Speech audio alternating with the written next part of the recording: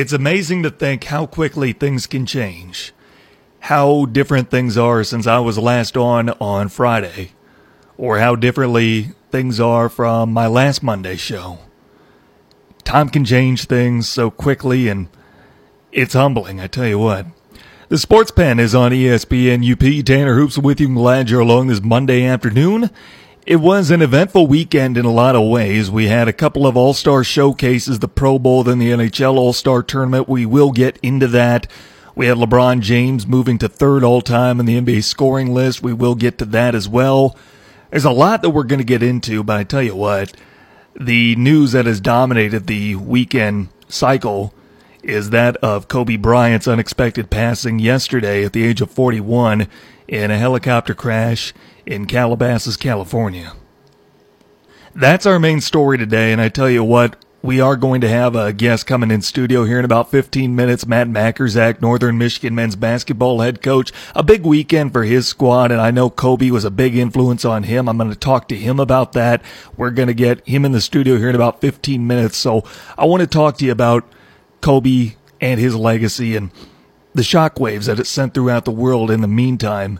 Kobe was one of 9 people who died yesterday when the helicopter that he was on board caught fire reportedly and crashed near Calabasas, California. There were no survivors. It was Kobe and his 13-year-old daughter, Gianna. There was a pilot, and there were 2 other families, one being that of John Altobelli, who was the head baseball coach at Orange County College, his wife and his daughter, and then another mother and her daughter, who were all going to a basketball game that their 3 middle school age daughters played in. And it was just heartbreaking. I start seeing these rumors pop up around, just before 3 o'clock yesterday. And it's TMZ saying stuff like Kobe Bryant dead at 41 in a helicopter crash. And I'm seeing this and I'm like, this can't be real. I mean, how many times do we see it on social media where, it's just clickbait? Like there was a popular one a few years ago that the guy who voices Squidward in SpongeBob SquarePants, the cartoon, that the guy who voiced Squidward died, passed away. And people are saying, there goes so much of my childhood. Turns out it was just a rumor for clickbait. That's what I was thinking this was. And I firmly believed, I really did believe that for I don't know how long. And I was just waiting for Kobe to come on Twitter and dispel these rumors, say, guys, it's a hoax. I'm right here. I'm okay. And it just never happened. And for whatever your thoughts about Kobe was as a person, he was somebody that was an icon for the game of basketball and a guy that just seemed indestructible. We saw Father Time catch up with him a little bit toward the end of his career, but Kobe still seemed to have the last laugh.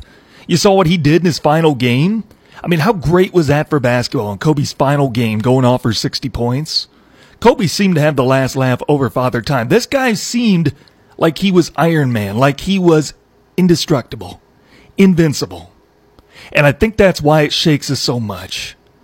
Because it's not just the fact that he was 41 and pass away like this, or the fact that 7 other people, plus Kobe and his daughter, lost their lives in that. Every life lost is a tragedy. But you think of somebody who's such an icon that you just think that is one of the last people this could happen to. And when it happens, you really do get shook. I'm not even a Lakers fan. I'm a fan of basketball. I like Kobe. And I'm just like, why is this so shaking to me? Why am I getting absolutely rocked by this? I mean, yeah, it's a tragedy when someone dies, but why is this affecting me more than, what do you think about other celebrity deaths? You think about some of the biggest deaths of our lifetime, of this generation.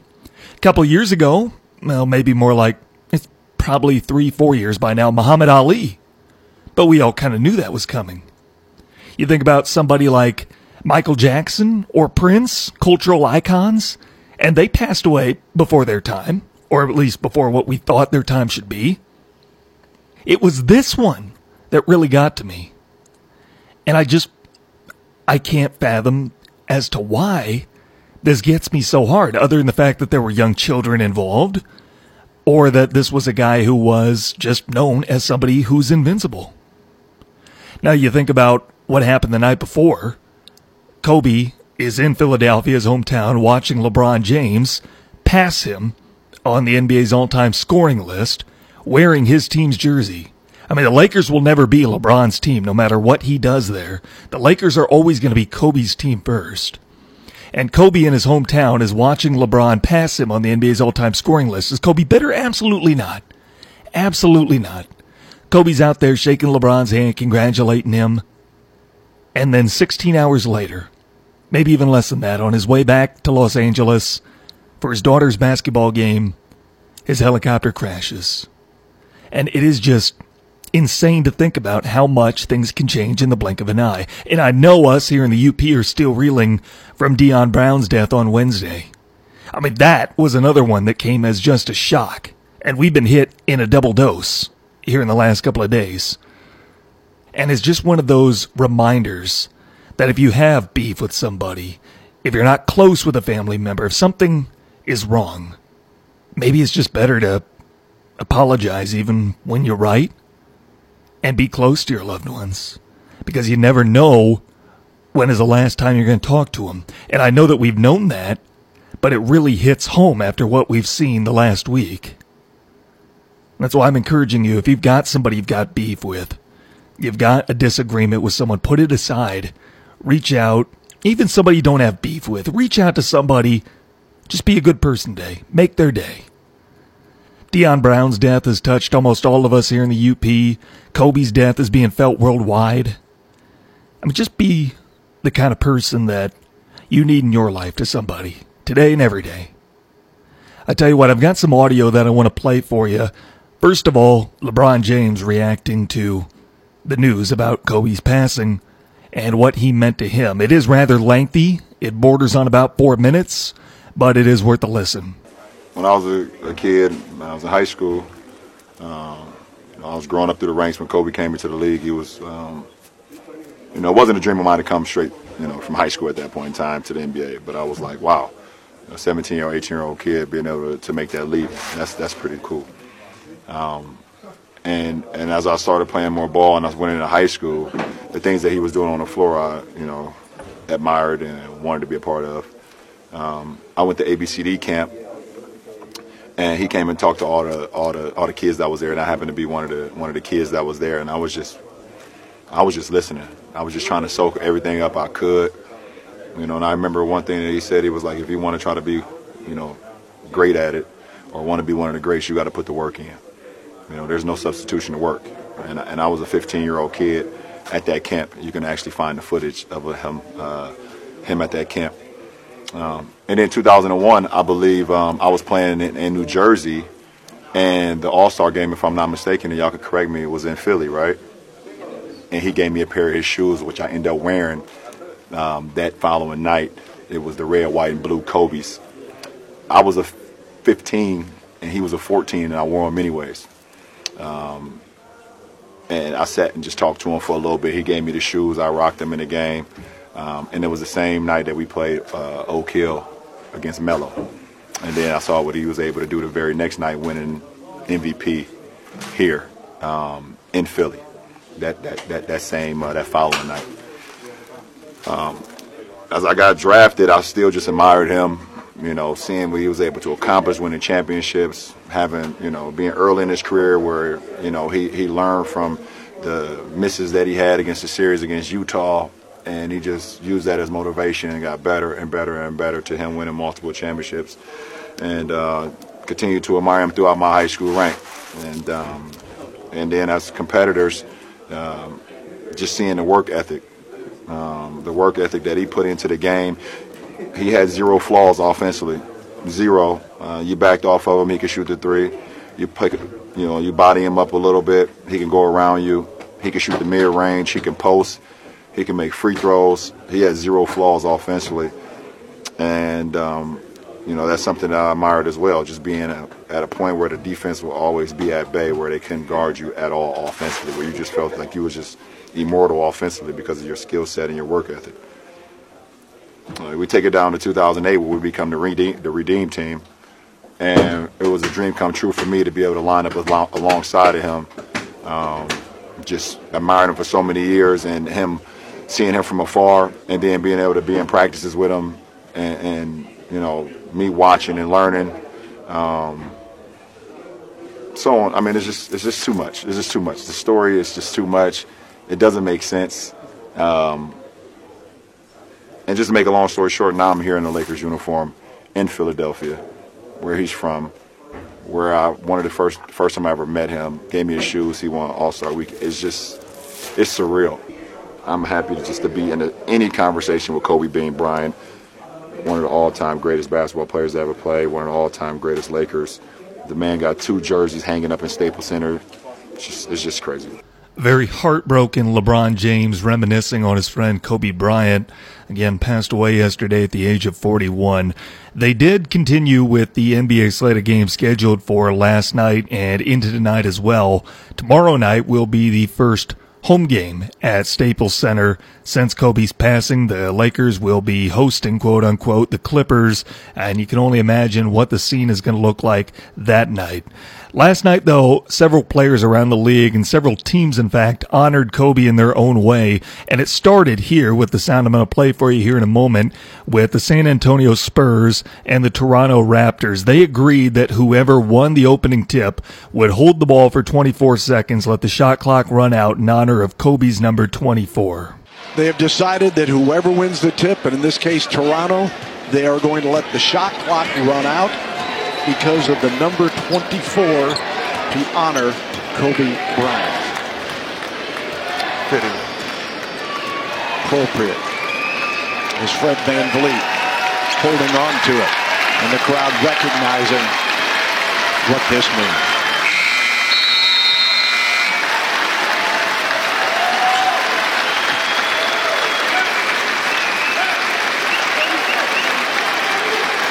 Sean, how did these guys play? I don't know. You tell me. It'd be tough for me in this situation. It's cliche, but it really is amazing how much life can change day to day. And without getting too sentimental here in the Sports Pen, again, reach out to somebody, make their day to day, make somebody feel special, be the person that you need in your life to someone today. I tell you what, Kobe wasn't the only one who perished yesterday, and that's what I think a lot of us feel that we need to keep in mind. I'm not just talking about the other people in the helicopter crash. I'm talking worldwide. Soldiers getting killed, our servicemen overseas, our troops. Every life is sacred, and every life lost is a tragedy.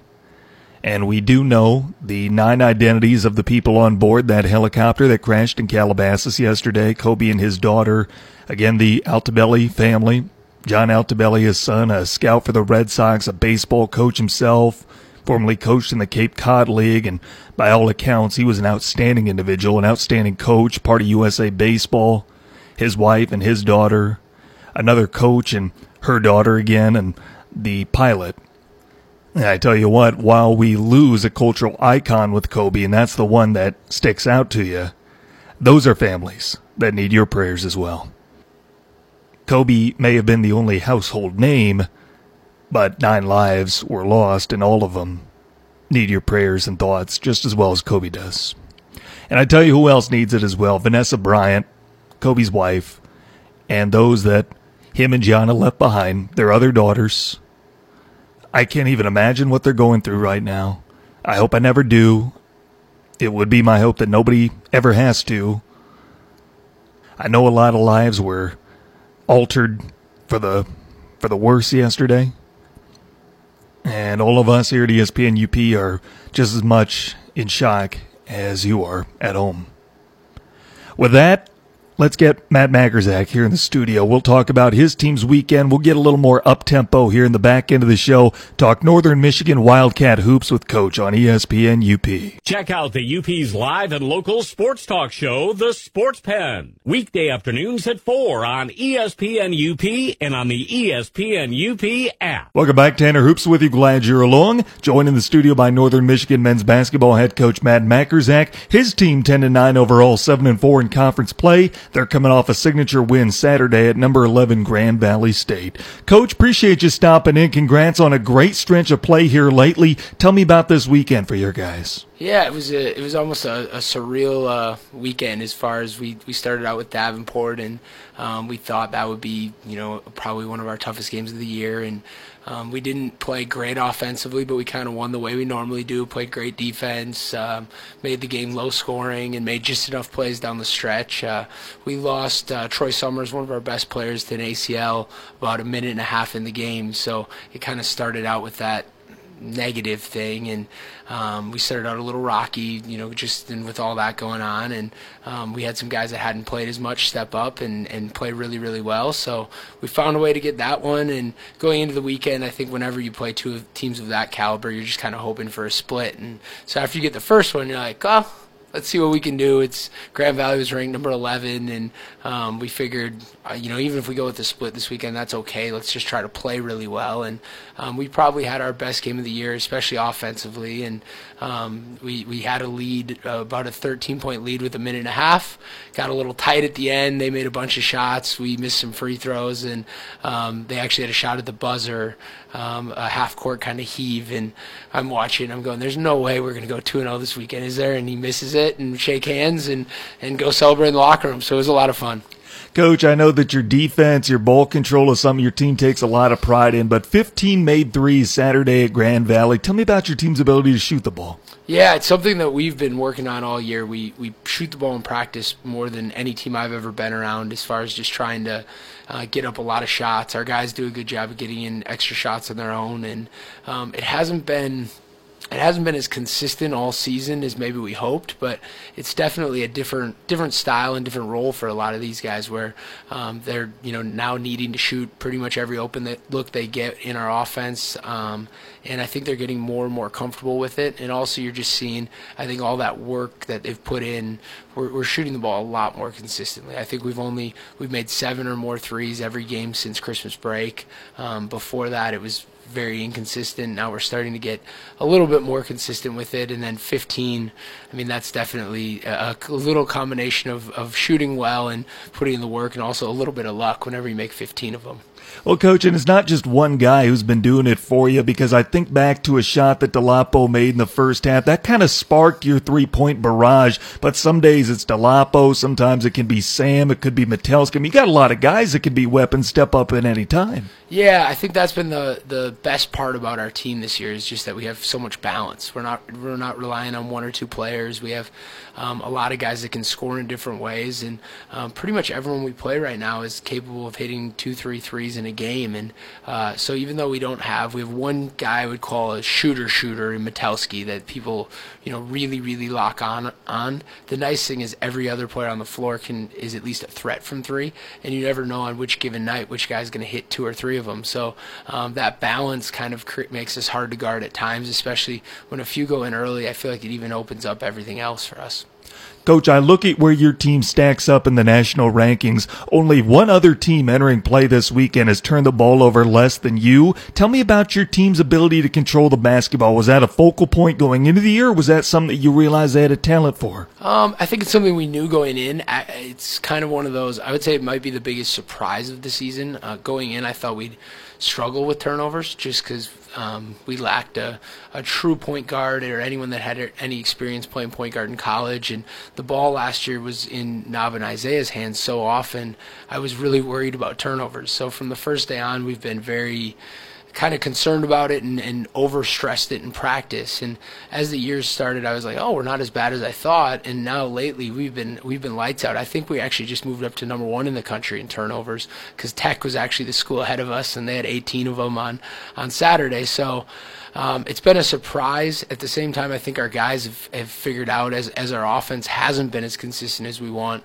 the turnovers help twofold. One is it gives us the best chance of shooting the most possible shots, and second, it allows us to set up our defense. So I would say the turnover thing almost is the kind of identity of our team, is making sure we just take care of the ball well. And a lot of teams in our league pressure really heavily, and that's kind of what Davenport, what Ferris, what Grand Valley, that's kind of what they thrive on.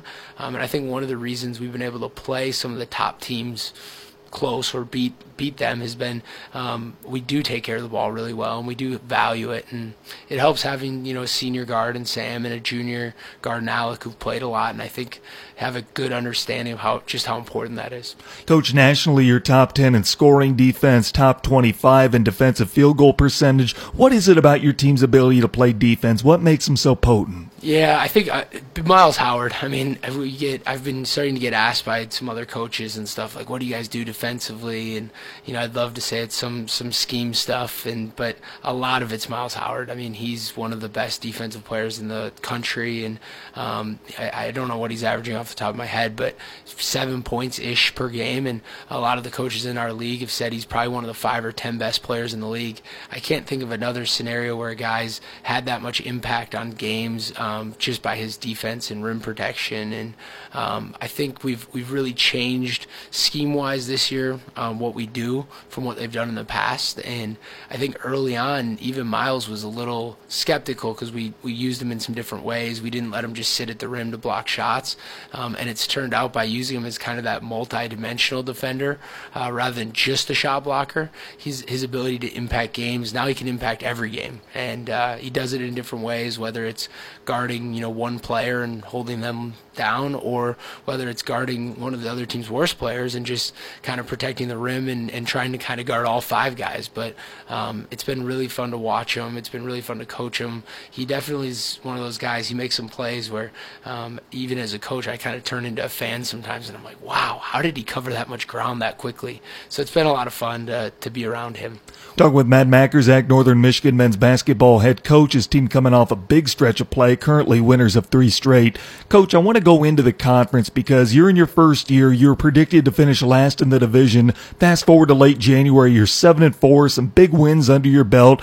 Did the way the rest of the conference perceived you in the preseason maybe give your guys a chip on their shoulder? I think so. I think mostly the upperclassmen. I think the freshmen and even the sophomores, I don't know. I think they're just still trying to play as best they can and figure it all out. But for the 4 guys on our team that had been through the league and had played a lot of games in this league, I think they looked at it like we were pretty key pieces on teams that won a lot the last 2 years. And to think that now just because we lose 2 players, we don't have any chance to win games, I think that definitely gave those guys a little chip. To be honest, it just from a fresh perspective, I looked at it like an 11-9 team who lost the 2 leading scorers in the conference. Of course, we're picked last. I mean, it didn't really give me a chip, but I kind of used it with the guys because I thought it's something that would frustrate me if I was one of those seniors who'd been playing 30 minutes on good teams, and I think that maybe help them identify, okay, we're not going to be able to win the way we have in the past. We're going to have to change our identity and be a new team, and that's probably the thing that has been the most fun as a first-year coach, is just how willing and those guys have been to buy into a new system and almost how they've wanted to learn every day, because they didn't want to finish last. They wanted to leave their own mark on the program as not just part of that group last year, but as part of their group. And so far they've done a great job of that. I know they finished last year 11-9 in the conference. We're at 7-4, so I think we've definitely surprised a lot of people. Coach, I think back to just a month ago, right before Christmas break, your team dropped a game to a Division III school. Now you're out here playing the way you are, picking up wins like you are. Does the locker room just feel different now that you flipped the calendar to January? Yeah, I think the loss to Ripon, it's gonna be one of those things where I don't think I'm ever gonna fully get over it. Just because you don't ever get over bad losses as a coach.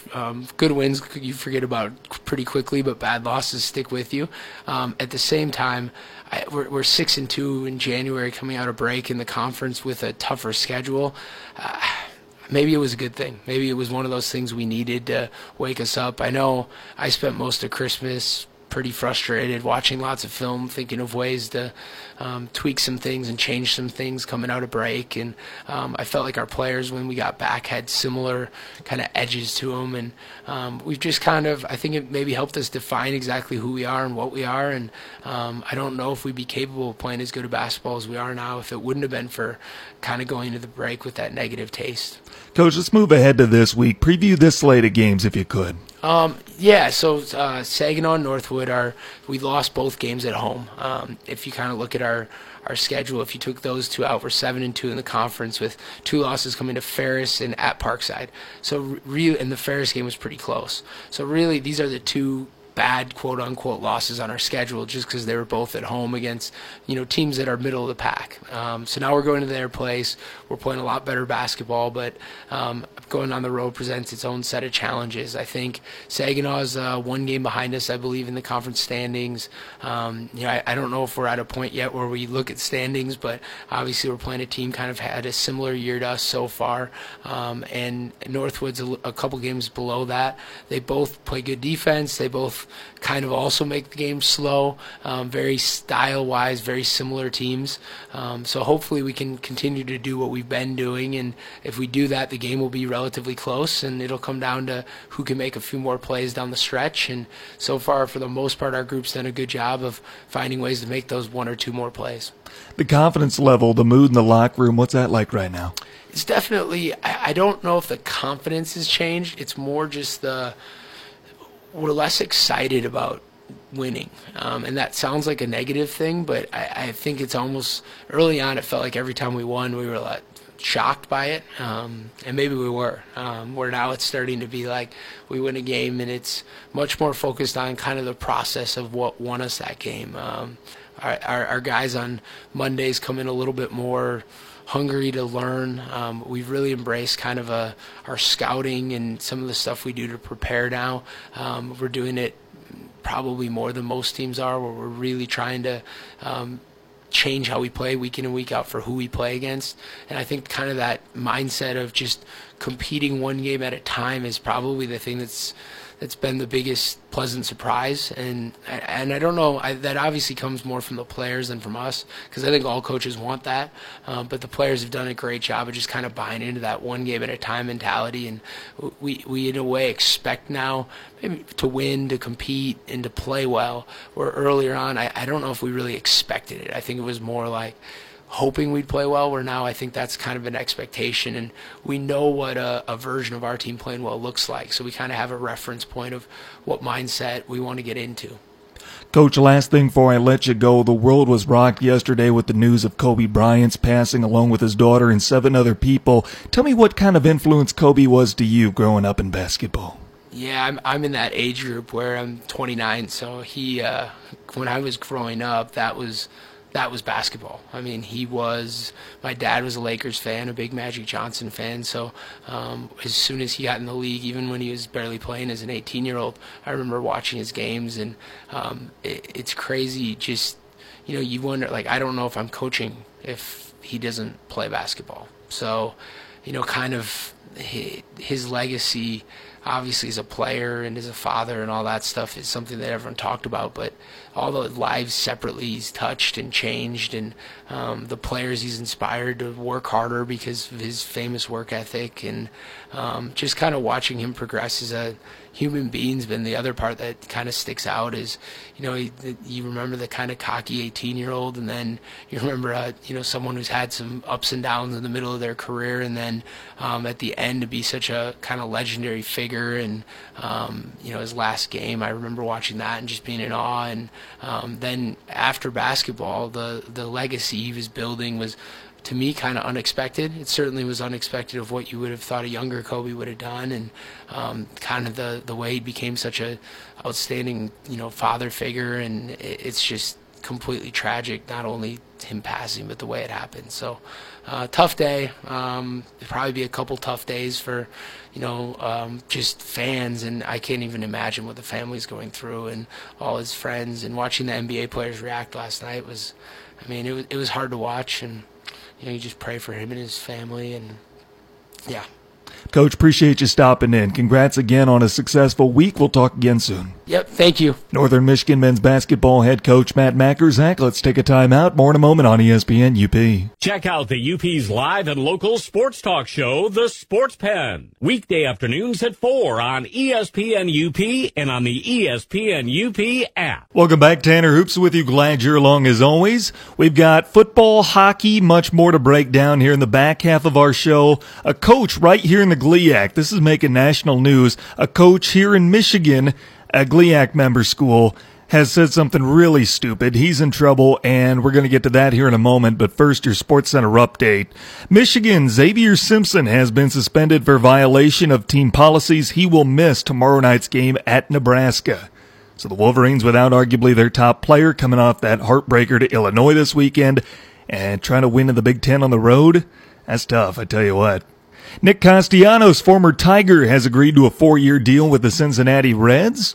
And the rich get richer. Look for the Reds to make the postseason this year.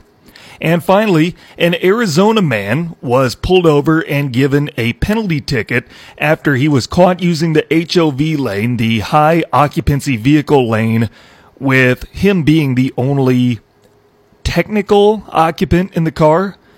A police officer noticed his passenger was a fake skeleton, a Halloween decoration that was tied to the passenger seat and wearing a hat, like one of those bucket hats that you can pull down to hide your face. And he was then given a penalty ticket. Tell you what, those HOV lanes, they can help you. If you're in a big city, if you're in Los Angeles, that can shave at least like half an hour off your commute. This guy was in Phoenix, and he thought he could get away with dressing up a Halloween decoration in a bucket hat, tying it to his front seat. It's actually pretty clever, although the ticket, I mean, that's a couple $1,000s if you get caught doing that. That's probably not worth shaving about half an hour to get to your destination. That is your SportsCenter update. Tanner Hoops with you in studio. Glad that you're along. Well, I tell you what, we have something trending in baseball. Actually, we have something trending in all of sports right now. And that is so many commissioners want to adopt new rules. They want to re-energize, reinvigorate fan interest. So they decide maybe we should do that by making up new rules. We saw that in the Pro Bowl yesterday. Kirk Cousins tried to complete a 4th and 15 after his team scored a touchdown to get his team the ball back instead of the onside kick. Technically, they didn't interpret that correctly. They didn't interpret that rule correctly, if you saw that in the final couple minutes of the Pro Bowl, because a team is only allowed to do that once per game, which they did. What they didn't interpret correctly is that you can only do it when you're down multiple scores. The NFC was down by 5, 38-33, which was the final score when they attempted their 4th and 15 instead of an onside kick. So the first time this happens in NFL history, it's not even interpreted correctly. I don't believe that sticks in the NFL. It seems like an XFL thing, and that's the way I honestly hope it would be. I know we're trying to get away from kickoffs. We're trying to make the game safer, what have you. I tell you what, though, I just don't like that. To me, that's too schoolyard for me. I get on this subject, though, because Major League Baseball is adopting a rule change for the upcoming season.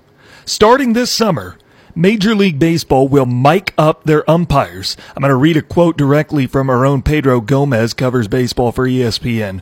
New for the 2020 MLB season, much like NFL referees have done for years, umpires will be mic'd up and tell fans in attendance and those watching on television and listening on the radio if reviewed calls are upheld or overturned. They may also explain rules if necessary. So now we're going to have mic'd up umpires in Major League Baseball coming up this year. I don't have a problem with that. I really don't. I mean, I know they come out, they do, spread the arms, safe, I'm doing it here in the studio, or they hold the fist up and they say out. I don't mind this, though. I don't mind this nearly as much as I do with football adopting a 4th and 15 play. I mean, that just, again, it seems too schoolyard. I'm excited to see that transpire in the XFL, though. XFL, by the way, will kick off in less than 2 weeks. A week from Sunday, a week from Super Bowl Sunday, which, by the way, we haven't even touched on, even though it's Super Week. I mean, we are 6 days away from the biggest sporting event in the world annually kicking off, Chiefs and 49ers, and we will get to that. But I want to touch on something else in the aspect of football, and it comes from right here in Michigan, from the Great Lakes Intercollegiate Athletic Conference. Grand Valley State just hired a new offensive coordinator, Morris Berger. And he has been a man well-traveled, and he's been very successful everywhere he's gone. He has coached and produced several NFL offensive players, including James Washington, the receiver, had a breakout year for the Pittsburgh Steelers, Drew Lock, the new quarterback for the Denver Broncos, Chris Carson, the running back for the Seattle Seahawks, a multitude of Mason Rudolph, let's not forget him, Mason Rudolph from the Pittsburgh Steelers.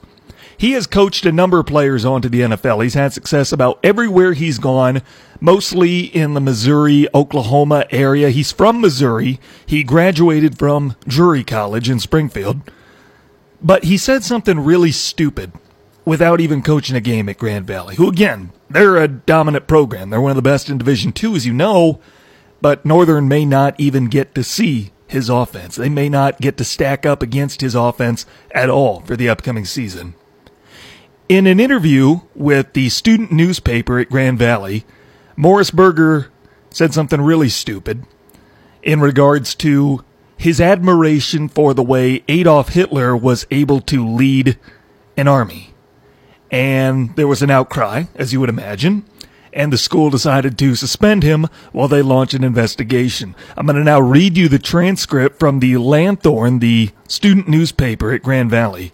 The interviewer asked, "So you graduated from Drury with a degree in history. You're a history guy. If you could have dinner with 3 historical figures, living or dead, who would they be?" And I'm ruling out football figures. Morris Berger replies, "This is probably not going to get a good review, but I'm going to say Adolf Hitler. It was obviously very sad and he had bad motives, but the way he was able to lead was second to none. How he rallied a group and a following, I want to know how he did that. Bad intentions, of course, but you can't deny he wasn't a great leader."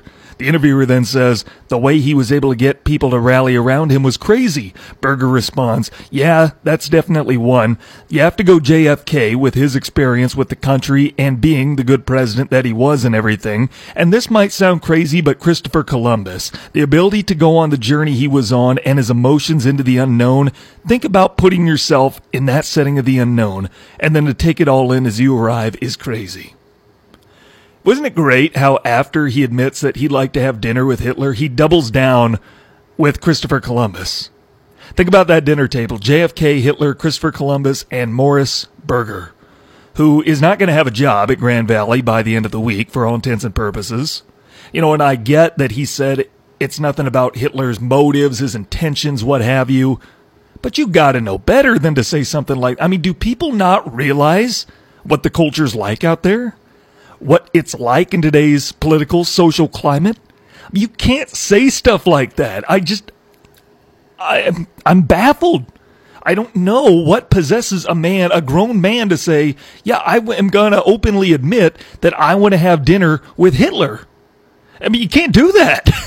And that's why Northern is probably never going to get the chance to put their defense on the field against Morris Berger, who, again, very likely is not going to have a job with Grand Valley by the end of the week. I don't even know what are they investigating here? The school's official statement said that his comments are not reflective of Grand Valley State University and that he has been put on suspension while they launch a thorough investigation.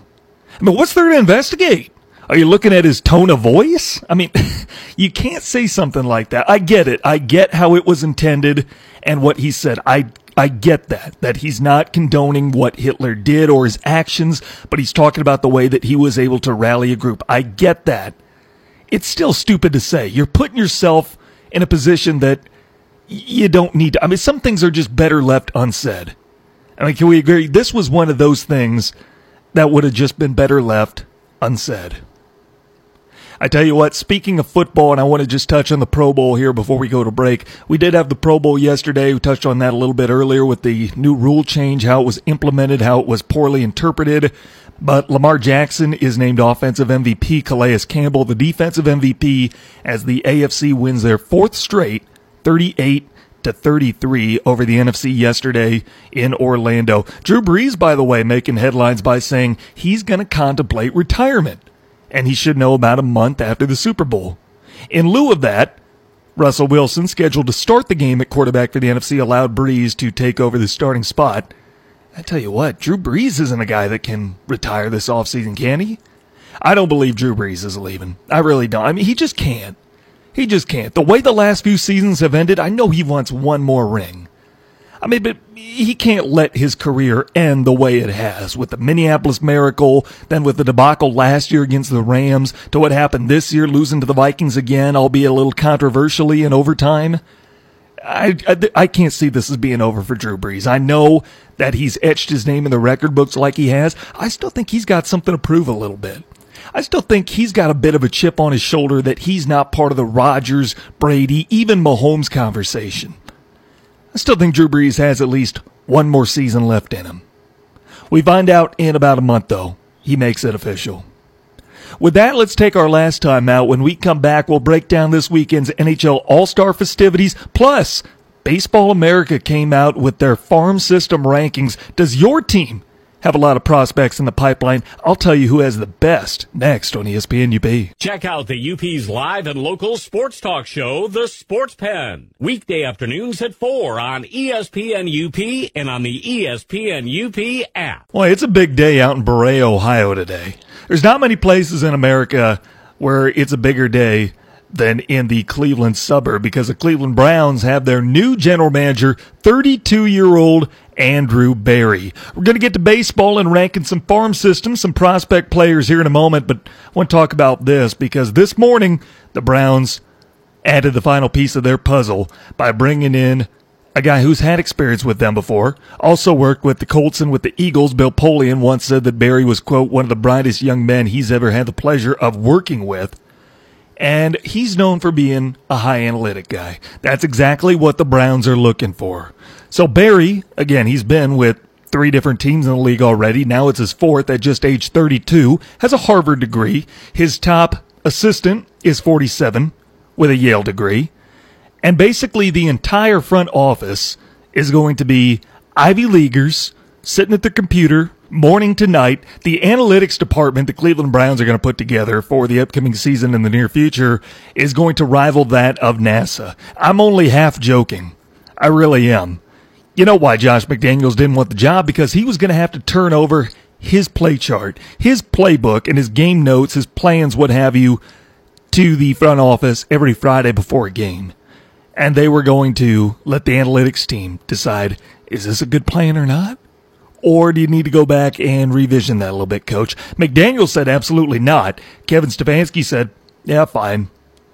Now, if this does work, it won't because, this is the Browns. It's not going to work. If this were to work, though, what kind of precedent would that set for football going forward? Precedent could be changed in a myriad of ways here in the upcoming couple of years even, as far as the NFL goes. I'm not just talking about the rule changes like what we saw yesterday with the Pro Bowl, but I'm talking about what we could see this weekend with the Super Bowl and what we could see in the upcoming seasons with the Cleveland Browns. Because I said it on the show a few weeks ago, the Browns have alternated between schemers, analytic guys, coordinator types, or culture guys like Mike Pettin. But then they go back to schemers like Kevin Stefanski or Pat Shurmur, guys like that, Rob Chudzinski maybe. And you think about the hires Cleveland has had. They're going all in on the analytics right now. I'm not saying analytics can't work in football. I mean, maybe they are going analytic heavy. I don't think it's going to work out because it is Cleveland. And because they have a culture problem there, I don't think any amount of analytics is going to fix that. So I don't really know what I'm expecting from Cleveland this year. But by some miracle, if it works out, even if they go 9-7, they make the postseason, then what does that say about analytics going forward? Then what will we start thinking about as far as the future of football? How they coach, how they scout. We have so many data points throughout the season now. You see those commercials for like Amazon AI or whatever, the artificial intelligence, whatever it is, and they can get you so much data from every movement that with all this data, are we headed on an inevitable path toward going all analytic in football anyway? And the Browns are just expediting the process. It's possible. It's indeed possible. Now, if this does turn into a success, and I would say winning 9 games next year means it is a success, then do we start looking at the Andrew Berry GM tree like we do someone's coaching tree? Then does it become getting your Ivy League guys to come run a football team because they know how to process data? The Cleveland Browns are going all in with this. They made it clear with hiring Andrew Berry earlier this morning. They are going to be the most analytically reliant team in pro sports. There will be no one across any sports platform and probably several businesses and companies outside of football that will be able to rival what the Browns are doing with numbers and data. That precedent could very well be set in the NFL within the next decade, depending how it goes in Cleveland. Another precedent that we got to account for. We got to think about how this is going to or could potentially change the NFL, depending what happens this weekend. Super Bowl 54, when you've got the Kansas City Chiefs and their high-flying offense going up against the smash-mouth 49er defense. Now, if the Chiefs win the Super Bowl, the precedent doesn't change, because you're still looking for that pocket passer type quarterback, albeit a little athletic, that he can still get out and make plays if he needs to. But you're looking for the air raid system. You're looking for the Pat Mahomes type quarterback. You're looking to surround him with big offensive weapons, with Tyreek Hill and Travis Kelce. The precedent does not change if the Chiefs win the Super Bowl this weekend. You can get away with a defense that isn't consistent, good at times, but leaves something to be desired. That's going to be what the precedent is, and that's where we've been going the last few years, with big offense. Lamar Jackson, in a way, has changed the precedent. Not in the sense that he's not going with big offense, but it's about how he's doing it. In the end, he's taken a different path than Pat Mahomes, but he's getting to the same destination. The precedent could be changed this weekend if the 49ers win, because then do you try to start developing a team like they did? I'm not just saying with a good defense. Yeah, we know defense wins championships. I'm talking about the way they've drafted, and they did it through two different front offices. Since 2012, they haven't drafted a skilled position player on offense in the first round. They have gone with all linemen. They have a great offensive-minded coach, and you pair him with okay offensive weapons that he is going to get the most out of. He is going to squeeze every little drop out of them. Could that be a new precedent? Yeah, obviously there's only very, very few. There's a handful of guys like Kyle Shanahan out there. He's a rare breed. But if you think about it, you don't need to go out and get the next Pat Mahomes or Lamar Jackson. You can make it work passing 25 times in 2 playoff games with an okay quarterback, with a guy maybe slightly above average, as long as you give him great protection and you load up on the defensive end.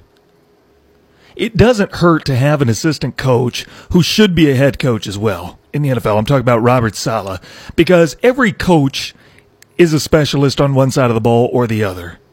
And whatever guy you pick as the coordinator on the other side of the ball, you're almost like co-head coaches. And I get that Saleh and Shanahan are hard to replicate. But there is a precedent if the 49ers were to win the Super Bowl this weekend. That's going to take time. It's like a 6-7 year plan. But the 49ers are set up to be good for the coming years. I mean, this isn't going away anytime soon. They're not loading up on max contracts where players have to get paid before your window closes like the Chiefs are. The Niners are set to be good for a long time. And if they win this weekend, does that mean there's a new precedent in the NFL? How many teams are patient enough to go that route? Well, probably very few, but the Niners were, and that's why it's paying off for them. And especially if the Niners win convincingly this weekend. I've been hearing this multiple times from Freddie Coleman to Ronnie Lott, whose audio I'm going to play for you here in a moment.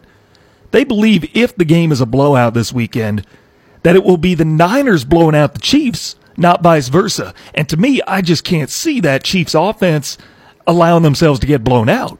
They're that good. They're going to keep their team in the game. But take a listen to what Ronnie Lott said yesterday on ESPN Radio. The guy is going to complete the ball.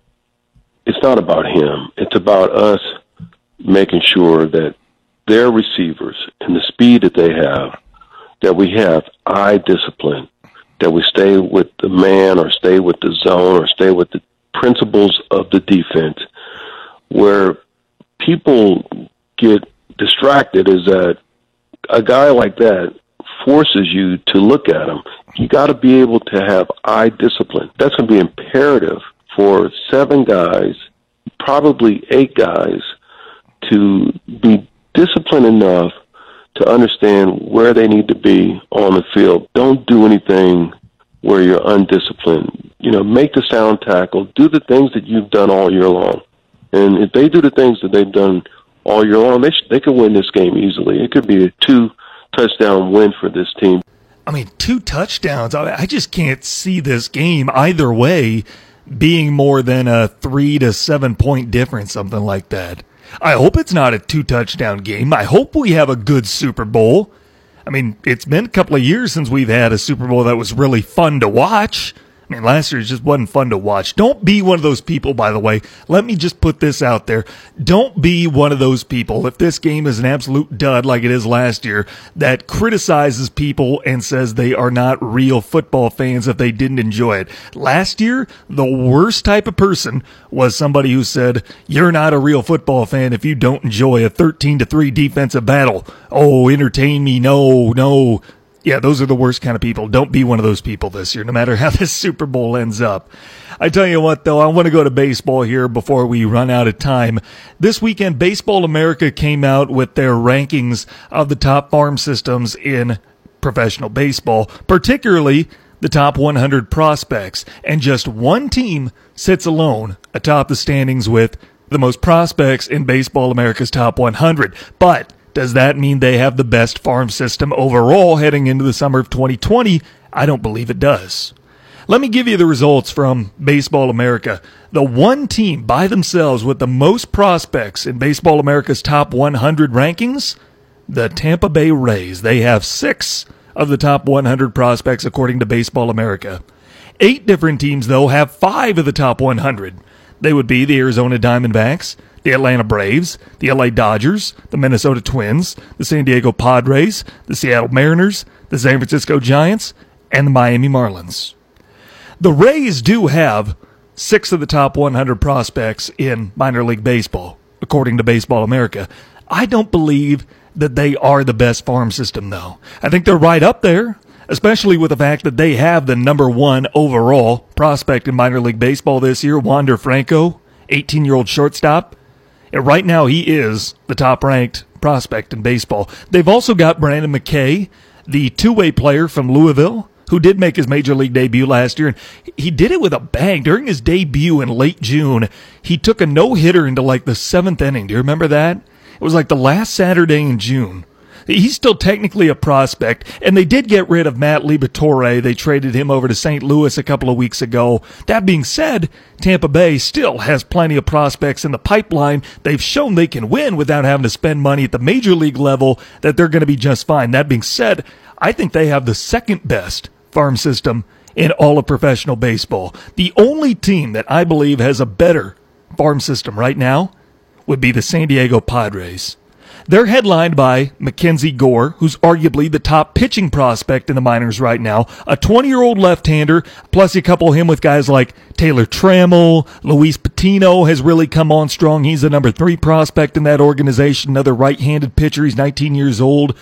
And then you take into account how maybe the most impressive names from this young core group that San Diego has are already in the majors. Chris Paddock, Fernando Tatis Jr., they have exhausted their eligibility to be considered prospects. They're now major leaguers. They're not factored into this. Plus, you think about the guys that San Diego's drafted within the last 2 years. Now, these guys aren't going to see the majors this year. Guys like Ryan Weathers, Xavier Edwards, Owen Miller, C.J. Abrams. Those guys won't see the majors this coming season. But they are setting San Diego up to be the team with the best farm system for at least half this decade. San Diego is going to be a team that may not have those latter 4 guys, as I mentioned, come up and help them get to a contention run this year. But if they decide that they do want to contend, that they do want to go for it all this year, they've got the prospects to do it with. I mean, there's no guarantee that you can ever hit on a prospect or a draft pick. There's not always a guarantee when they come up to the majors that they're going to translate. But what you can bank on, what will translate, is ammunition. And that's what the Padres have right now. You tell a team, yeah, we'll send you these guys. They're going to be about 3-4 years away from getting to the majors, but you're rebuilding anyway. We'll trade you for somebody who can help us now. And because of that stock, that ammunition, the Padres very well could be a playoff team this year. I don't know what they're going to be. I'm not ready to speculate as far as they're going to be a playoff team yet. I still think Cincinnati and the Mets are going to get the wild card spots, and I don't think the Padres outlast the Dodgers. But don't be shocked if San Diego is there playing meaningful baseball this fall. With that, we're hitting the 5 o'clock hour. Hey, don't forget we have Westwood Patriot basketball on ESPN UP this evening. I'll be there with the play-by-play. It's my hope that you join me as West Iron County comes to Westwood High School. Pregame right around 7, tip-off set for 7:15 here on ESPN UP. By the way, in case you missed this, Bo Pelini, remember him? He's got a new job. He is leaving Youngstown State. He is going to be the new defensive coordinator for Ed Orgeron at LSU. Replaces Dave Aranda, who took off for the Baylor head coaching job. So we get Coach O and Coach Pelini. And I love that. I absolutely love that. I can't wait for it. Also, Kobe Bryant and his memorable final game, the one where he dropped 60. ESPN TV is going to show that tonight at 9 o'clock in Kobe's honor. So if you want to watch the replay of Kobe's final game in which he erupts for 60 points, it was just an amazing thing to watch for the game of basketball. ESPN TV is going to air that tonight at 9. With that, let's call it a day. I appreciate you tuning in. Hope you enjoyed the show as much as I enjoyed bringing it to you. Back on tomorrow, same time and place, 4 Eastern, 3 Central. Until then, I'm Tanner Hoops for ESPN UP WZAM Ishpeming Marquette.